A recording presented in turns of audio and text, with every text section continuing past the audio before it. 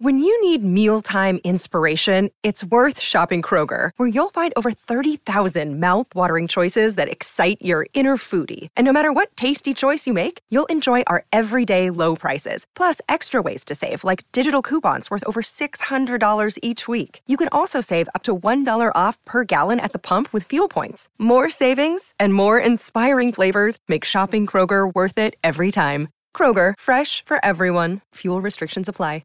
Another day is here, and you're ready for it. What to wear? Check. Breakfast, lunch, and dinner? Check. Planning for what's next and how to save for it? That's where Bank of America can help. For your financial to-dos, Bank of America has experts ready to help get you closer to your goals. Get started at one of our local financial centers or 24/7 in our mobile banking app. Find a location near you at bankofamerica.com/talktous. What would you like the power to do? Mobile banking requires downloading the app and is only available for select devices. Message and data rates may apply. Bank of America N.A., member FDIC. Something else.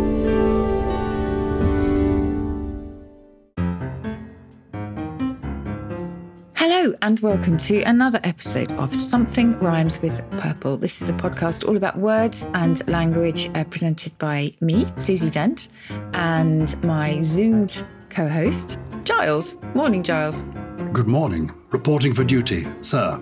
Madam, I'm not quite sure. What do they say? Because we're going to be in the army now. We're having a military episode. We are. Do you know why? We have had so many people requesting this as a subject for our podcast, including David Turley, Brian LeBlanc, Lionel Jones, and many more. So, yes, we're going to take a close look at the army. And I should just say it's such a huge subject, the military, in terms of its impact upon language, that we are going to concentrate on the army for this podcast, but we are going to return and certainly cover submariners, the Navy, airmen and airwomen. So we will return.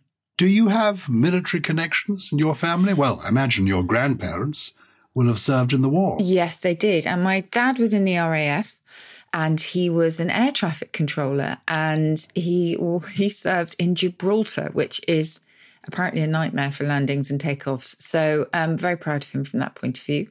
It still is a nightmare for landings. I mean, if you go there on holiday, you actually land over the main road. They close the road while the aeroplanes land. It's one of those places. Oh, how amazing. Yeah. How about you? I sense that you do. My grandfather was in the Indian Army. So he was, as it were, a British person in the Indian Army, and until 1947, and he came home to retire. My father was in the army during the Second World War. I have a son who was in the army. I have a son-in-law who is in the army, and indeed now actually runs a military charity. But I had a fascinating experience when my son was at Sandhurst, where he did some officer training, and we went to the parade where when they're graduating. And I was following the head of Sandhurst, the commanding officer, and the young female cadet officer who had won the Sword of Honor that year. And I was walking behind them, and the young woman who had won this Sword of Honor, she said to the commanding officer, "What do I do with the Sword of Honor?" He said, "Well, you enjoy looking at it today, and then you give it to your parents, who will hang it in the spare bedroom, and you will never, ever refer to it again." Oh, wow. Wasn't that interesting? Yeah. It was quite a chilling moment. So you may meet a courageous young female soldier who doesn't tell you that she actually got the Sword of Honor from because it just isn't done. So it's a whole world. What I understood, and that's what I want to talk to you about. What I understood in that moment was that there is a kind of law, L-O-R-E, and language that people in the army speak. Yes, and it's nothing new either, because for centuries, the language of the military has played a really important role. You know, I've talked before about Captain Francis Grose. Oh, yes. He wrote, as you know, the Classical Dictionary of the Vulgar Tongue, but he proudly named soldiers as one of the most classical authorities for slang. And I'll give you, again, my trio today are going to be some of the things that he mentioned in his dictionaries coming from that military slang. Basically, he set the way for recording, I suppose, the slang used in the army and the other armed forces. And then during the two world wars, military slang had a profound impact on the English language. And it always seems like a real irony that at times of real destruction have such a kind of generative effect on language. You know, it actually really catapults lots and lots of words into the English language. We know quite a lot of them, whether you're shell-shocked or whether you conk out, whether you binge drink. So many of these actually come from the military and over the top. I mean, we must do at some point language of the First World War and the Second World War because it's such a huge topic. Well, let's join the army and let's start with the ranks. Let's start at the bottom. If you join the army, you're a private. That's the lowest rank, I think, isn't it? It is the lowest rank. And it's quite interesting, this. Private, and this is no insult to all the privates out there who perform an incredibly important job, but it's actually a near synonym of the Greek idiotes, which became our idiot. And it referred not to somebody who was lacking in intelligence or was just a bit, stupid, but to someone cut off from public office. So someone who was an unofficial individual. That's what idiot meant in Greek society. And privatus in Latin had a very similar idea. It was somebody who wasn't of high office. And so it was a private individual, and the sort of rank sense went into the army, meaning someone of the lowest rank who hadn't yet acquired a higher office. You've confused me with this idiotes. What has idiotes got to do with anything? Because idiot started the same way as private. It didn't have anything to do with intelligence and everything to do with your rank in society. So if you were an idiotes in Greek society, it simply meant you did not hold a public office. Ah, I see. So the lowest of the low in Greek society were the idiotes, and that's evolved into the common and garden idiot. Yes. Not originally the lowest of the low, but yes, people who perhaps were seen as not being in the know and of any influence. And then hence, the idea of ignorance came later on. So that's a private. What have we got? We've got a lieutenant as well, haven't we? And I have to address the why is it lef when it's spelt lieu. And the idea, we think, is that someone misread the U for an F because the characters looked very similar centuries ago. And that's why we pronounce it that way, even though we didn't change the spelling. And as you know, Americans say lieutenant, don't they? They say lieutenant. And so they are closer to the etymology, which is lieu in French, place, and tenant, holding. So a lieutenant was somebody who was standing in, a placeholder for someone in higher office. Very good. What about corporal? Related to the French corps, meaning a body. So a member of the body. Is a member of the body, exactly. So you've got private, corporal, you've got a sergeant. Lieutenant. Sergeant, oh yeah, sergeant. Yes, that came from Old French this time, so probably came over with the Normans, but its ultimate root is the Latin servere, meaning to serve. And its early use was of an attendant or a servant, and then it was transferred over into the military to mean a common soldier. Soldier itself is quite interesting. Oh, yeah, soldier. Give us soldier. Soldier goes back to the Romans' solidus, which was a gold coin, because it cost money to raise an army of mercenaries. And, eventually they would have been paid in gold coin. And infantry is a weird one. That's linked to infant because it comes from a Latin term. It's always Latin, meaning non-speaking, because maybe like children, soldiers never talk back.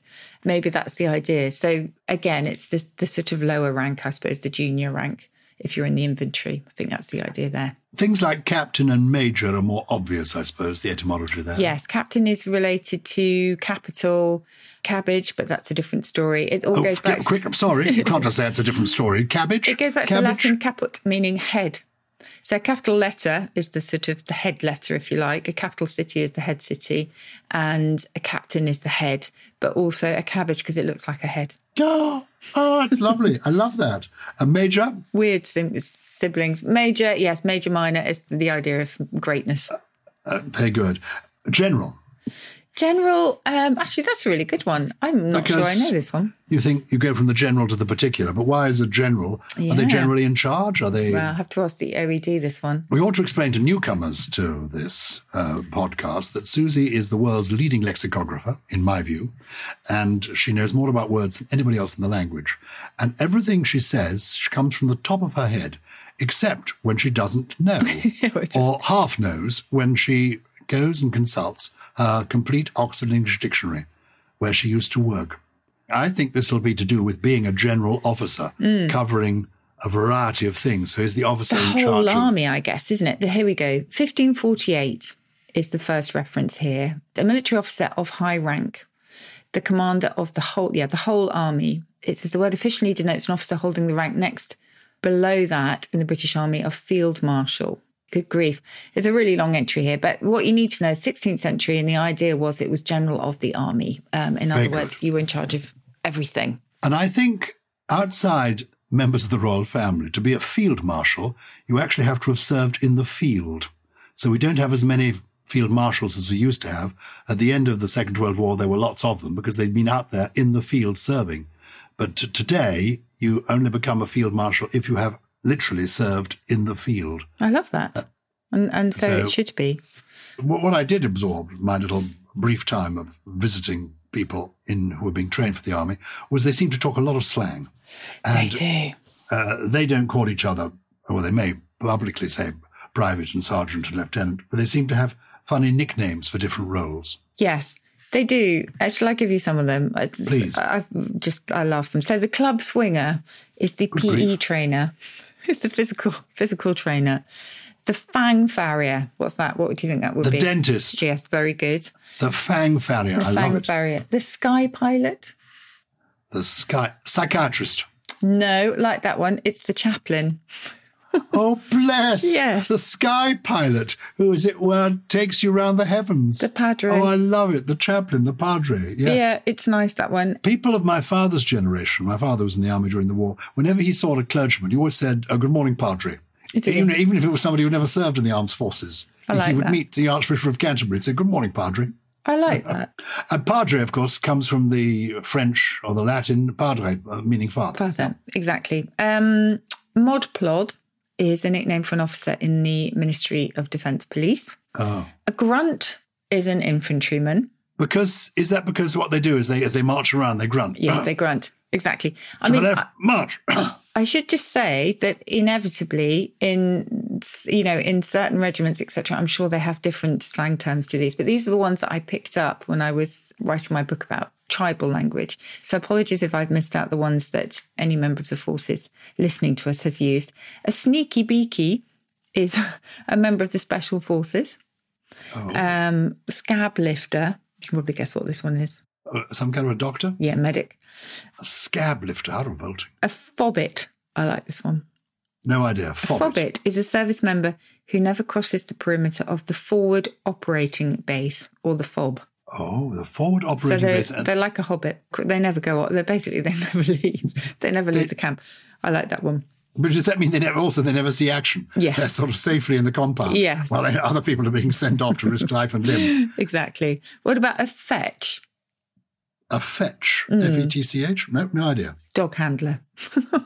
Oh, I love it. Fetch. That's quite cute. A full screw is a full corporal. A terp is an interpreter. Forgive me for interrupting. A full screw is a... full corporal in the army. So a screw would be a lance corporal. A screw, I think you're absolutely right, would be a lance corporal. You see, why is a lance corporal? What's a lance got to do with it? This shows you how old these terms are. Yeah. A lance corporal must go back to the times I think when they were skilled with lances. Lances. Yeah, absolutely. And I think you had to perform certain things in order, again, to be a lance corporal. Lance corporal is first recorded in Francis Gross's dictionary that I mentioned, and it meant, broken lance. So Italian etymologists suggest that the primary sense was one whose lance has often been shivered in warfare, one who has seen much service. So if you have a broken lance, you have really seen some action. Isn't that lovely? I'm discovering things all the way here. Love it. Well, this, can I say, is the joy of Something Rhymes with Purple. We just get into the world of words and keep digging and find the most extraordinary things. Mm. Oh, and Tommy. We should mention Tommy, shouldn't we, as well? Well, Tommy's famous. Yes. But why are they called Tommies? It was simply, you know how in English we love choosing generic names for things. So as I've often said, magpie comes from Margaret. We've got the red robin, Robin Redbreast. Tommy is short for Tommy Atkins. And Tommy Atkins was essentially the generic name for a soldier. If you were a young officer, especially one from a privileged background, and actually we've got an email about this, you were a Rupert. Because Rupert was seen as the posh typical name, yeah. Typical. Oh, hello, yes. Exactly. I'm Captain Rupert. Exactly. Good to see you. Whereas poor old Tommy Atkins. And I have a feeling Tommy Atkins was a character in a song from the First World War, but I don't know which came first, the song or the name Tommy Atkins. How old is Tommy Atkins? Tommy Atkins looks like 18th century. So, a long time we're going ago. back a long way. And I found out who emailed us about this. This was Johnny Nowak. I'm not sure if it's Novak or Nowak. Sorry, Johnny, if I've mispronounced it. But he wanted to know about Rupert's and Tommy's. But yeah, they're obviously talking of nicknames. I mean, each soldier will have an individual nickname, a riff on their own name. So Tomo or Ginge or Smudger. I came across Leatherman, and Leatherman was a joking nickname because his colleagues or her colleagues found them a complete tool. I like that one. Oh, goodness. Del Monte is someone who always says yes. I'm the man from... The man from Del Monte. The man from Del Monte always says yes. Oh, I see. You remember? I do remember. That's an ad from the sort of 1980s or 70s. Yes. So somebody who's the man from Del Monte, somebody who's a yes man. Yes man, even if the task is really unappealing. We all need a man from Del Monte. And I'd mentioned this one to Lawrence, our lovely producer, and he laughed at this one. Have a guess what a thrombo might be. If you were called a thrombo in the army. Well, short for thrombosis? Yes. A slow-moving clot. Oh, no. He's a real thrombo. Some of these, it's interesting. Some of these phrases are very much not politically correct. Of course. And are quite unkind, but they still persist. I mean, there's a kind of license, is there, given within the military. You can use these terms. Outsiders would no doubt not understand them or protest against them. Yeah, absolutely. But I hope that a lot of these are teasing nicknames. Playful. Yes, I hope so. Fundamentally not unkind. Wings is another one, a soldier who's always flapping. I love it. Here comes Wings, the soldier who's always flapping. Oh, how tremendous. I mean, some of these are quite applicable in daily, modern civilian life, I would say. I think I'm right in saying that the first of the Carry On films was called Carry On Sergeant, and it was all about military life. It was made in the 1950s, only, 10 years after the end of the Second World War. And military life was very much part and parcel of everybody's... I only just missed out on having to do military service. Ah, okay. People... Did you do any of that kind of practice stuff at school? Because you went to quite a posh school. Oh, no. The school I went to was indeed an independent boarding school, but it had a kind of... it was called Bedales. It had a kind of, CND was... We went on CND marches.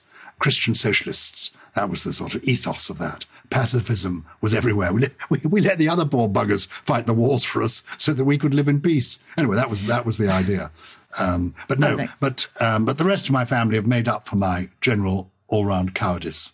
Are there words, as it were, unkind words in the army for I mentioned cowardice for people who don't quite come up to snuff? Or that's a really good question. I don't know. Maybe we can ask the purple people that because I don't think I heard of that. I mean, as I say, I would imagine that most of the nicknames that I've said are, as you say, playful and affectionate. I didn't actually hear any searing insults, but I'm sure they exist. And obviously there's rivalry between the forces. So that's probably where you'll find the most kind of excoriating stuff. We are two people, you and I, from Civvy Street. Yeah, we are. What is the origin of Civvy Street? Civvy Street is simply, the civilian street. Why it became a street, I don't know. Tap, tap, tap, tap. See what the OED tells us. 1915, the first mention of a civvy suit. 1943, simply when I get back to Civvy Street, I'll never moan about my job again. So, I think fairly transparently services slang for civilian life. Get back to Civvy Street. Give me some of the words that are in daily use by military people. I think life in the forces is obviously very regimented, but it operates at extremes, doesn't it?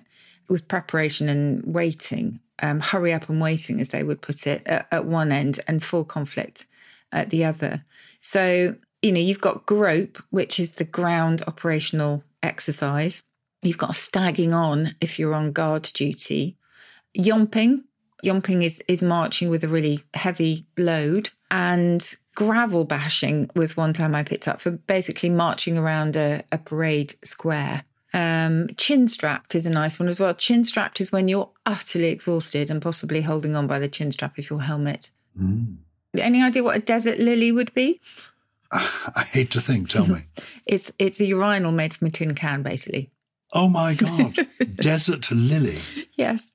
What are you doing? You're watering the desert lily, are you? Watering the desert lily, exactly. Bakshi. Bakshi is... It means free, doesn't it? I got that bakshi. It didn't cost me anything. Yes. But actually in the army, it can be kit or equipment that's kind of off the record and so traded away from the quartermaster's official storeroom. And it's an alteration of bakshish, money. Yes, from North Africa. Yes. The term picked up probably during the Second World War. Yes. When people were stationed in North Africa. Yes, exactly. But it can also be a small sum of money given as a tip or a bribe. But yes, bakshi is now used pretty much for free of charge, but that's slightly different meaning in the army. A scratcher is a place to sleep while you're out in the field, possibly in a maggot, which was a term for a sleeping bag. Oh. Also a doss bag. Doss is a nice one, actually. If you're kind of a dosser or dossing out, you're looking back to Latin as well, because it comes from the dorsum in Latin, meaning a back. So you're lying on your back. Let's take a quick break, and then I want to hear about some of these military terms that have not been kept in the world of the army, but have come out into our world. Have joined us in Civvy Street. Good. Do you ever wonder how celebrities order food? Like, is Sarah Paulson a Diet Coke or a regular Coke girlie? Some peasant Coke?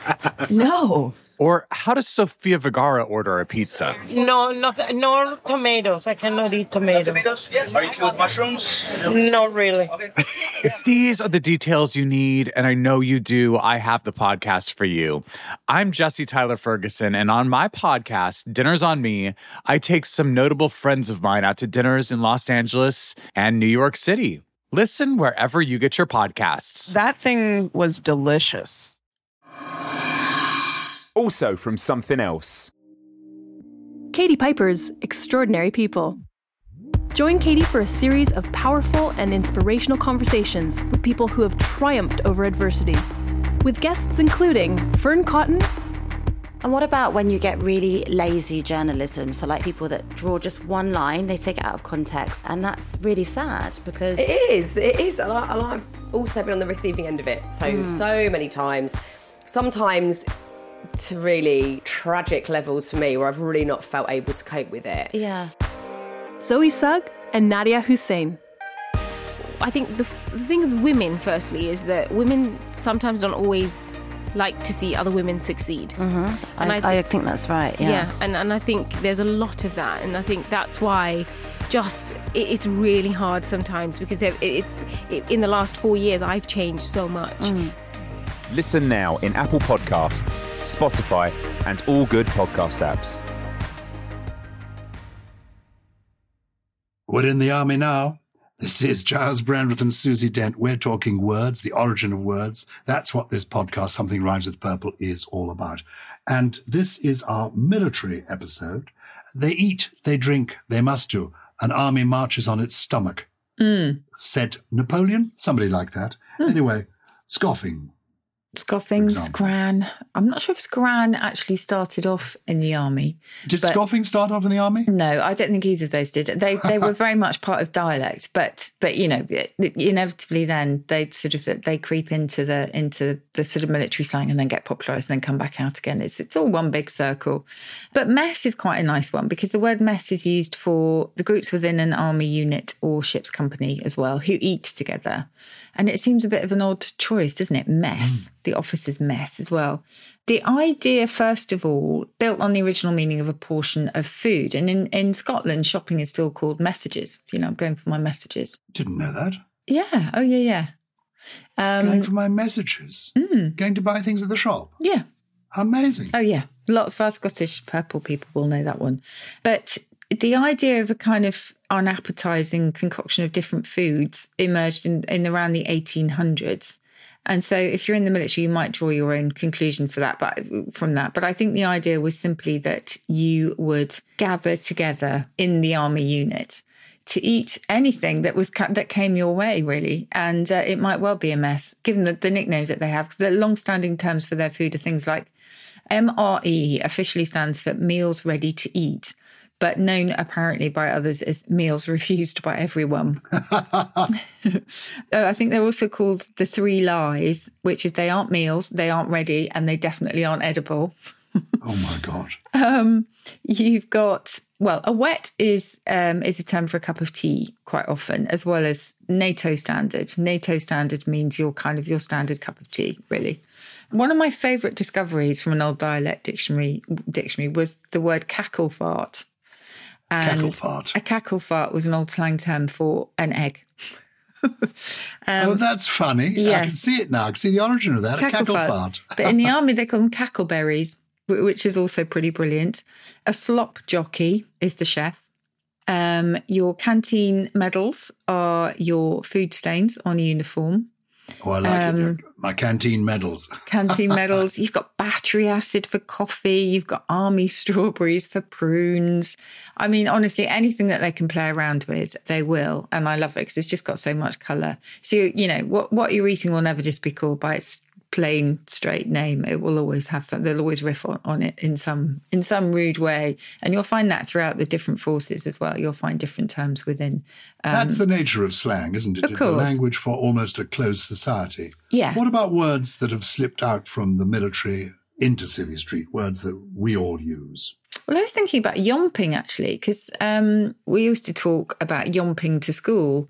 We mentioned yomp earlier, but the most famous yomp, because we don't actually know where the term comes from, was in Falklands. And then it really came into prominence during 1982, and it was used by the Royal Marines then.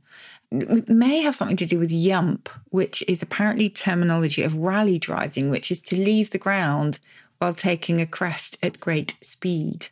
But that's just, you know, that hasn't been confirmed. But I think that's more or less slipped into the mainstream. And there are lots of others from further back. So if you think about going doolally, have we talked about that on the podcast before? I don't remember. Going doolally. In fact, your grandfather would have known this one probably, because it looks back to a military sanatorium called a Deolali in India. And it was here that soldiers would await their ship home. And it only came, I think the ships only came between the months of May and November to avoid the wet season. You know, soldiers would literally just wait there and wait and wait and wait. Quite often they had venereal disease as well. I'm sure this didn't apply to your grandfather. But they weren't very well. They went a bit stir crazy, and they were said to go Deolali tap. And tap was the Urdu for a fever. So they had camp fever, in other words. And so Deolali eventually became doolally in army slang and then slipped into the mainstream. Gosh. Yeah. That is fascinating. It is, isn't it? Just one word like that, doolally, which we still use all the time. We do. I must say, one of the interesting things about military life is that I think people now talk about what we all recognise as post-traumatic stress disorder. It obviously has existed for hundreds of years. Yeah. But in the olden days, people didn't know about it or it was not recognised. No. I mentioned my son-in-law who's in the army. If anyone's interested in PTSD in action, my son-in-law's called Mark Evans, and he wrote a book, an account of his time in Afghanistan called Code Black, and the effect of PTSD on officers actually fighting in Afghanistan. It's a rattling good read. Anyway, it's called Code Black. It's just, I mean, I can't even begin to imagine how that will stay with you. And basically, we need to appreciate it more, don't we? Good for him for writing about it. And other terms that came from the military originally into daily life, the alarm. The alarm of your alarm clock began as allarme in Italian, which was a military call to soldiers to prepare for attack. Alarme, as in the French. Alarme, yeah. I think to prepare for attack is quite a good metaphor for the kind of body's reaction to the, that horrible sound that you hear in the morning, the buzz from the bedside table or the... So the alarm clock, it's really a call to action, a military call to action. And alert comes from the Italian all'arte, to the watchtower. This is why I love this programme. Doolally, alert, alarm. Go on, any more? Foo Fighters. Foo Fighter? Tell me. What's a Foo Fighter? A Foo Fighter is a UFO, and it goes back to a sighting in 1944 from a night fighter squadron mission in the US. And essentially, the radar operator saw a fireball that seemed to closely follow an Allied aircraft, and he was trying to describe this thing. And in his pocket, he had a comic. It was a cartoon strip called Smokey Stover. And there was a firefighting hero in this who would always go around with this catchphrase, where there's foo, there's fire. And the cartoon strip illustrator had apparently seen the word foo on the bottom of a jade figurine in San Francisco's Chinatown. So he just played around with foo all the time. And Foo Fighter then became a sort of placeholder for various things. Anyway, when this radar operator apparently wanted to describe this UFO, he pulled the comic out of his pocket and said it was one of them fucking Foo Fighters. And then it just stuck in the public imagination. Not yours, obviously, Giles. But then have you heard of the hugely successful rock band, the Foo Fighters? No, I'm not in touch with contemporary things at all.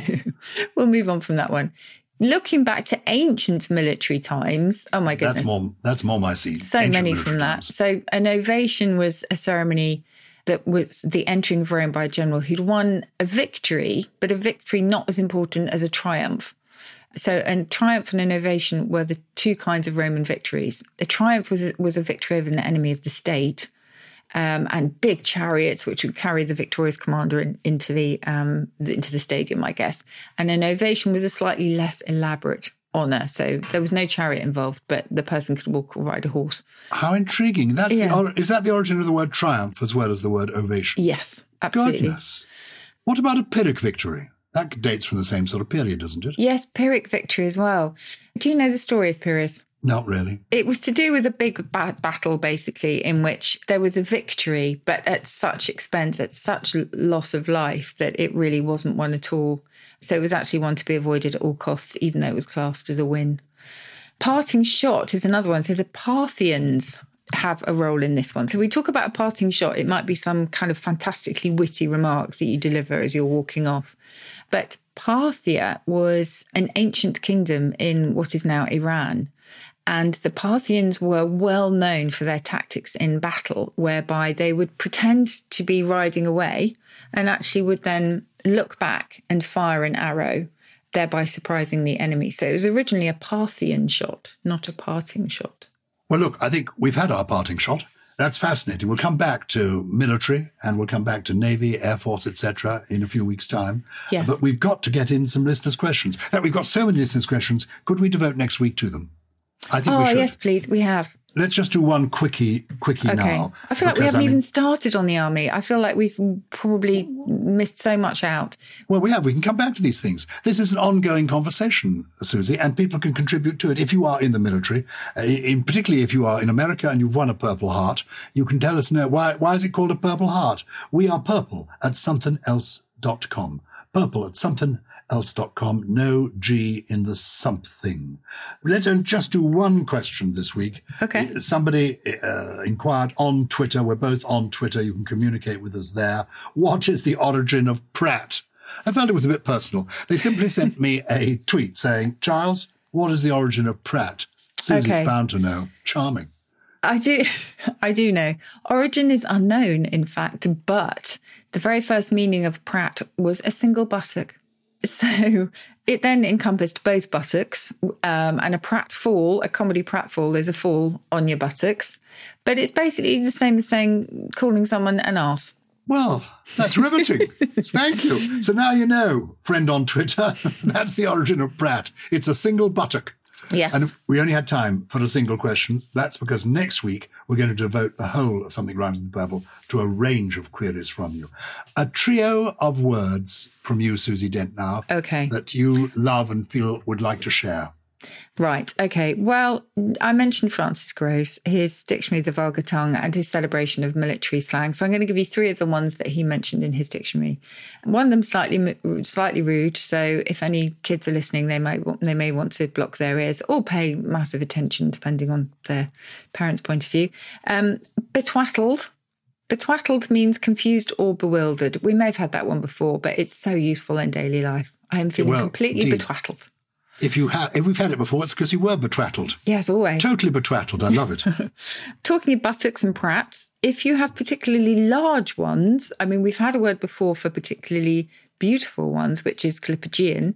This is, if you've got particularly large buttocks, according to Francis Gross, you are hopper-arsed. Don't ask me why.